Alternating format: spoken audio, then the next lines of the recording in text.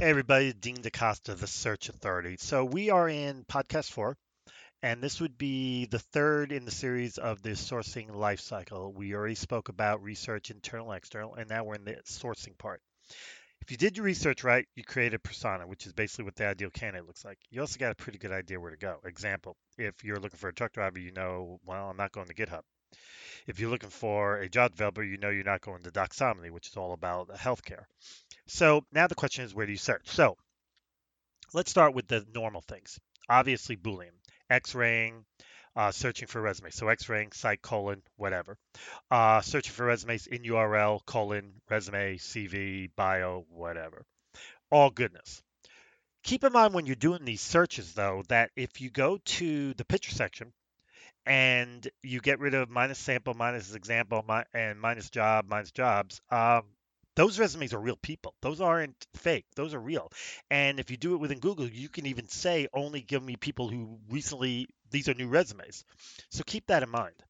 Um, the other thing is don't be afraid to look within orgs and stuff like that. I created custom search engines, which I will be sharing at SourceCon, which allows you to search, do an X-ray into all orgs for resumes of people, and you'll find a boatload of people. And normally when you X-ray, it's a specific site.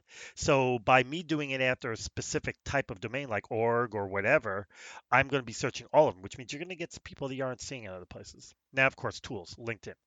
Everybody use it. My recommendation is when you do, don't start at page 1. Start at the very last page. 80% of all recruiters don't go beyond page 10. And when LinkedIn brings you the results back, they're not bringing it back to you in order who's best. They're bringing it back to you in order the number of times the words appear in the profile. So that means the first person on 1 might not be the best, but the last person on page 40 might be. So keep that in mind. Keep in mind you can X-ray into LinkedIn, and when you do it, you can even add email like gmail.com in quotes, and you'll get people that have email addresses. So you don't have to rely on the in-mail system of LinkedIn, which we all know don't work. So job boards, of course, Monster, Career Builder, Dice. Not going to go into them. Self-explanatory. Then you got tools that can help you. Seek Out, great tool, has an AI that's fantastic and can find people everywhere. Hire Tool, another great tool. Who Knows, another great tool. Amazing Hiring, another great tool. Human Predictions, another great tool. All of these are tools that you can help you search and find people. In addition to that, you can just do things like if I'm looking for an Hadoop person, there's an organization out there, Apache.org, has a whole section on Hadoop, and they have a community in there where you could see mails back and forth about different Hadoop topics, and there's a way to find emails in there. Just go on to my YouTube page and you'll be able to see a video on exactly how to do it. Finding my YouTube, go to YouTube, put in Dean DaCosta, find my whole page. There's a bunch of tools, a bunch of stuff. Go to recruiting tools. I do a bunch of videos for them on different tools. Go to recruiting blogs. It's where my blog is, a bunch of stuff. SourceCon, I have the Chrome extension. All these places have a plethora of information about sourcing tools and methodology and stuff that you can use. In addition, Greg Hawkes and I do a podcast called Dueling Sorcerers, where we take a job and we go about talking about how we would go about filling it. The first one we did was doctors and nurses. I showed how I could use Facebook search using various tools, one of which being intelligent searches, Chrome extension, which has a very good Facebook search.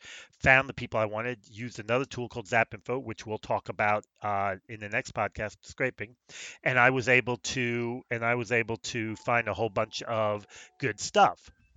Um, so and scrape it, find contact info, do everything I needed. So keep all of that in mind. Fantastic stuff. And in addition to all of that, there's just so much information out there. You just kind of want to go to it, and you don't want me going too far into it. Other than here's some tools, here's what you do, and here's how you do it. And that's pretty much the gist of this. Now, next week we're going to talk about the scraping slash downloading. Some tools download, some tools we're going to have to do some scraping with, and I'm going to talk about the scrapers and stuff like that. And then after that, we're going to talk about enhancing, finding content info. Then we're going to talk about contacting them, and after that, we're going to start doing some spitballing on different things, different ideas. So, long story short, that's it for the sourcing part of the podcast. This is Dean DaCosta. The